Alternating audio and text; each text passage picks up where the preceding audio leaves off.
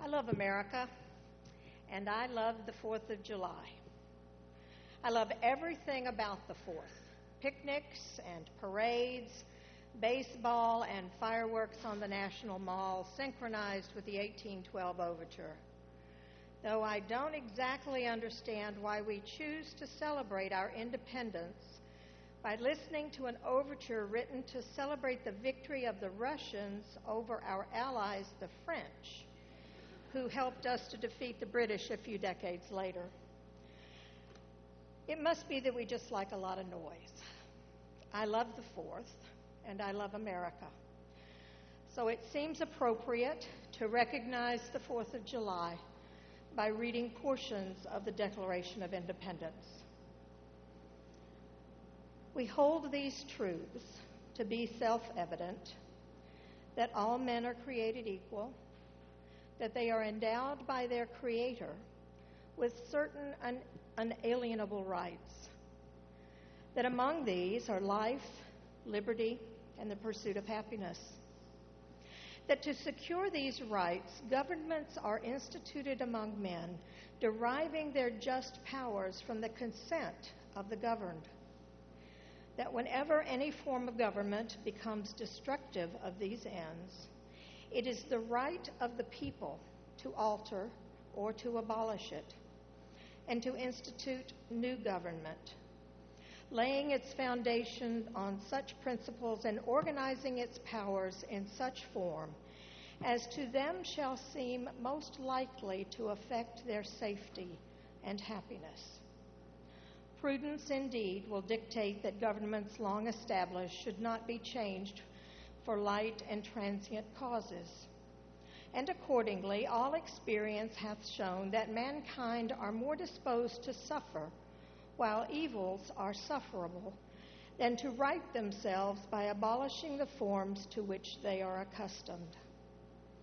But when a long train of abuses and usurpations, pursuing invariably the same object, evinces a design to reduce them under absolute despotism, it is their right, it is their duty to throw off such government and to provide new guards for their future security.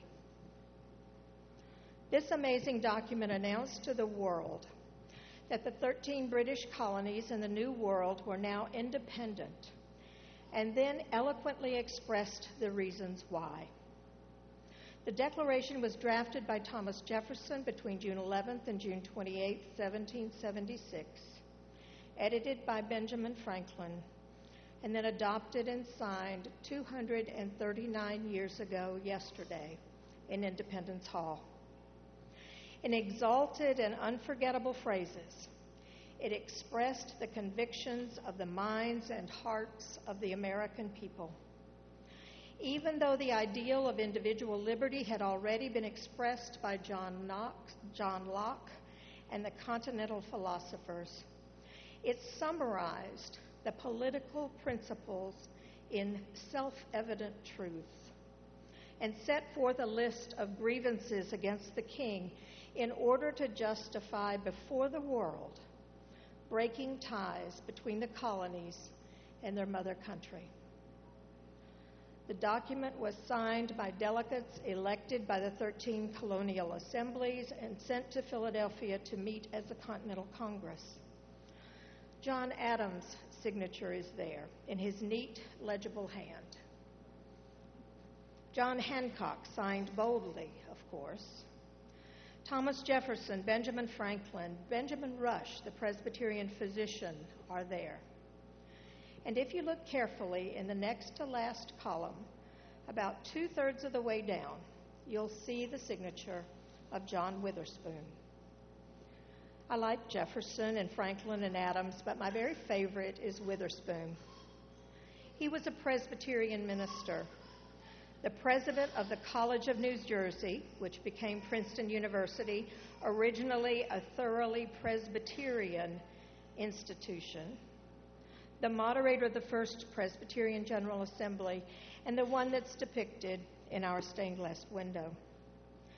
Witherspoon was the only clergy person to sign the Declaration, and when he did, he said something about it being better to sign that glorious document and be hanged as a traitor than to die of old age.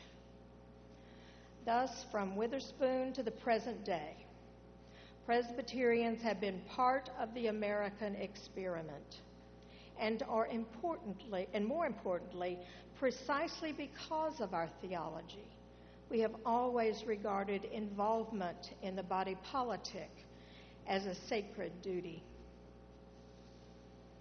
Americans have generally been a religious people, a people under God, and overwhelmingly Christian.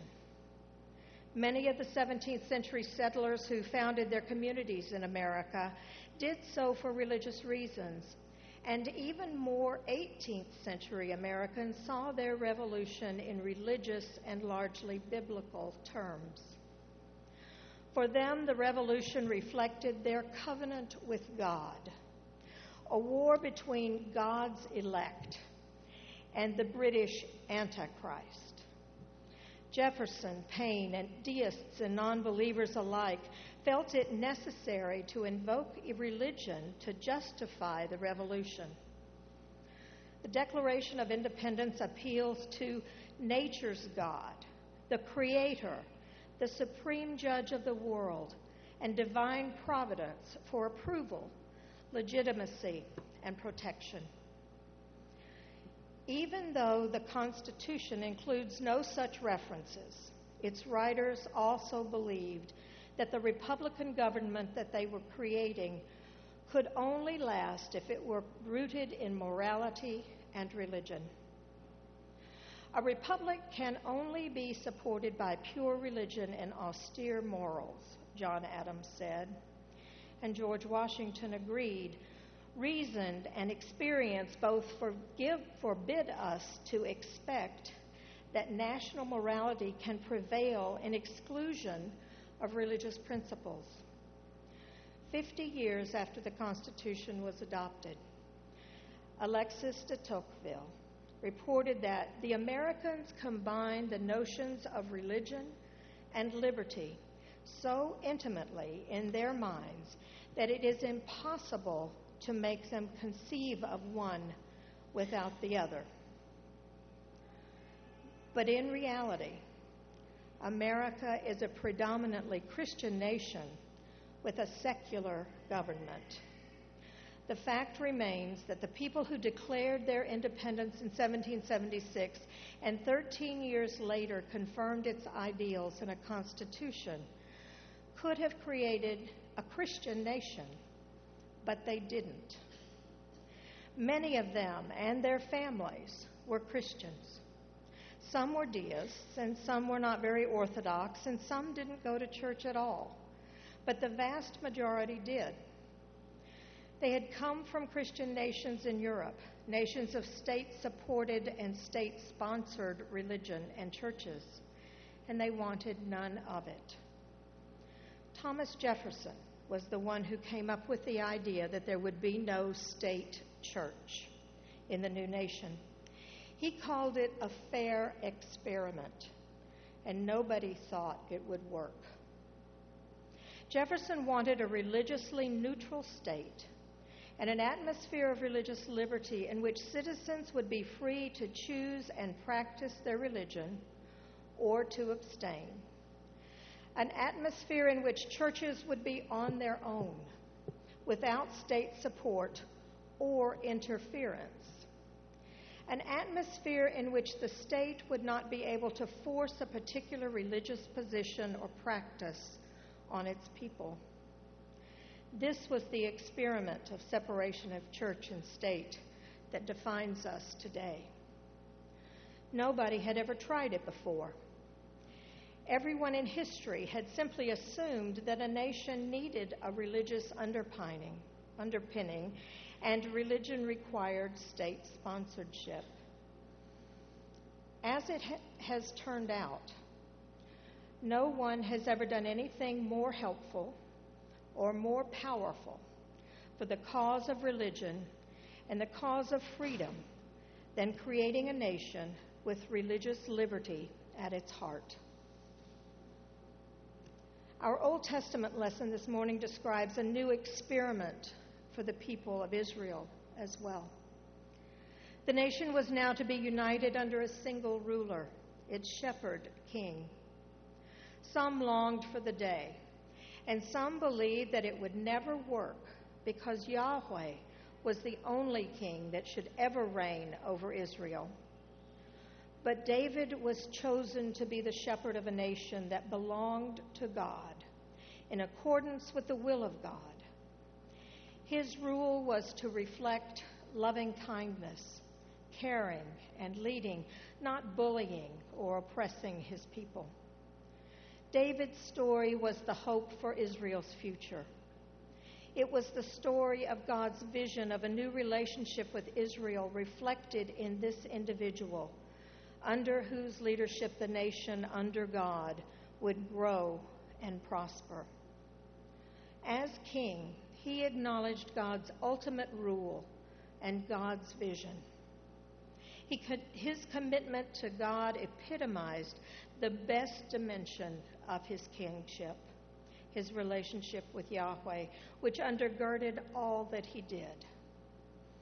Yet, in the narratives in 2 Samuel, we can see that it's clear that David's success would be because God was with him, not because of some particular preference that God had for David or for Jerusalem. The covenant that David made with God reflects God's law, which welcomes the stranger with love, feeds and clothes them, and acts with justice toward the weakest and most marginalized in the community. The founders of our country also embraced these bold concepts and values in a vision of a spiritually enlightened utopia where freedom of thought, education of the masses, and scientific advancement would replace the darkness of outdated religious superstition. The Founding Fathers didn't want just to be free from foreign rule. They also aspired to create a new way of being community. They wanted to build a nation that would be more equitable and safeguarded against any one person getting too much power and influence. No country is perfect or unambiguous, and the United States is no exception. We have high ideals, punctuated by some dismal realities. We have proclaimed the equality of humankind and yet defined some persons as non-human, unworthy of self-determination, equality, or loving relationships. We have affirmed the quest for life, liberty, and the pursuit of happiness, and at the same time condemned some people based on their realities of economics, ethnicity, or sexuality to lives of misery, duplicity, and limitation. I love America and what it declares it stands for, but I don't worship America. I worship God, the God of Abraham, Isaac, and Jacob, made known to me in Jesus Christ. I celebrate when the love of God includes our enemies and all the citizens of the world, and when it embraces the poor as well as the wealthy, the forgotten as well as the privileged. My heart swells when God's presence and action are understood in terms of love and intentionally reflected in the actions of courts and Congress alike. There are no outsiders to God's love in a nation under God. God loves the United States, but God loves all the people of this world as well. So with our blessing as a nation comes even greater responsibility. America is part of God's expanded vision, just as King David was. And today we give thanks and recommit ourselves to being all that God has created us to be as individuals and as a nation. May we be counted among those who keep the faith and the possibility of a new future alive in the world around us. Even as so many of us enjoy the stunning riches and excesses of American culture, may we, as citizens of the kingdom of God, speak and act for equality and peace in such ways that the dominant society regards us as subversive.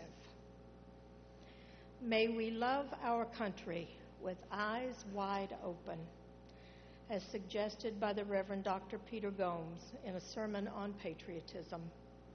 I love my country too much to see it complicit in its own worst stereotype: bullying, alienating allies, making up rules as it goes. So, as a nation under God, how should we love America? With eyes wide open, with an informed mind, with a holy impatience that wants this nation always to be as good as its own best values, with the courage to care and discuss and participate and vote, and with the vision of God, the compassion of Christ, and the patriot's dream that sees beyond the years, her alabaster cities gleam undimmed by human tears. May it be so. Amen.